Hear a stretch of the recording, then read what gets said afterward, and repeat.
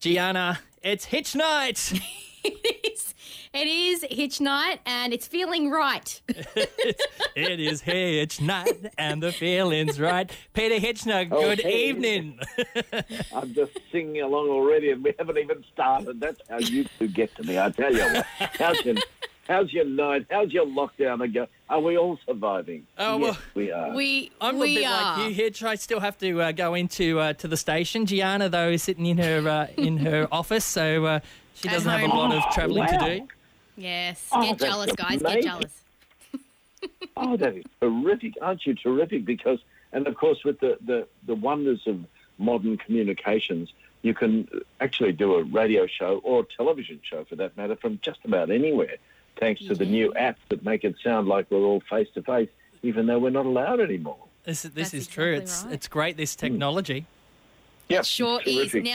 Now, Pete, one of the things we wanted to ask you, talking about lockdown, how are you coping? Because, I mean, you've got the job of delivering some of the biggest news across Australia, but particularly around Melbourne, and you're around it all the time. Do you become used to what the news of the day and some of those most challenging stories? Do you become numb to it, or have you found a way to separate yourself from the biggest news stories, particularly that about COVID? That is a great question, Gianna, and I don't know if there's ever a balance. You try to achieve a balance between not being affected by stories and staying back from the story, because when you're presenting a story, it's what I think about it doesn't count, and I never give my opinions about things unless it's something like, well, we had a beautiful story tonight. Oh, it was so lovely. Conjoined twins separated in Italy. So that's one of those stories that you allow yourself to feel happy about it and express that to the audience. But generally speaking, what I think of a story doesn't count. So people would never know whether I'm, what I think about politics or contentious issues like that, because I just don't express an opinion because it's not my job to. Yeah. However, there are things that do affect you, and it's the same with you too. I bet when you're reporting on something or covering a topic that is contentious, a topic that's upsetting, it just gets to you sometimes, and we've had bushfires and other calamities to deal with in the recent past, which are terrible. But I don't think anything could have prepared us for the pandemic. How quickly it arrived, how quickly it changed the world. It was almost overnight. The world was kind of unrecognisable, and I think it's had an effect on everyone.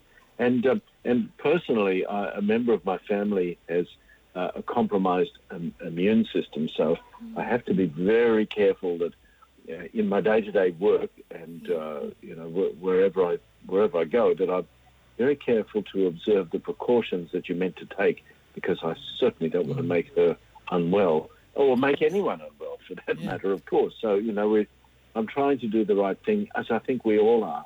What are your thoughts on it? What do you think about COVID and how we're getting on, how we're dealing with it? How we're dealing with it, I don't think we're dealing too well with it in Melbourne by the sounds of it. But no. It's just something that if you said this 12 months ago, if I said to you, Peter, 12 months ago that the world would come to a complete stop, you'd think I'm crazy and send me to an asylum. I agree with you. I could not. Nobody. Well, some epidemiologists did predict that this sort of thing could happen and will happen, but most of us just went on day to day, blissfully unaware of what was just coming at us over the horizon. So exactly. But I think one of the most beautiful things to come out of COVID is it's teaching us life lessons around slowing down and showing us what's really important in life, because I think the society was just speeding up so much at such a rapid rate that we were losing probably sight of ourselves because of the consumption of social media and everything else that's going on around us. So I think that's something that has shifted. But we would love for you to stick around, because we want to learn a little bit more about you and what makes you the Hitch.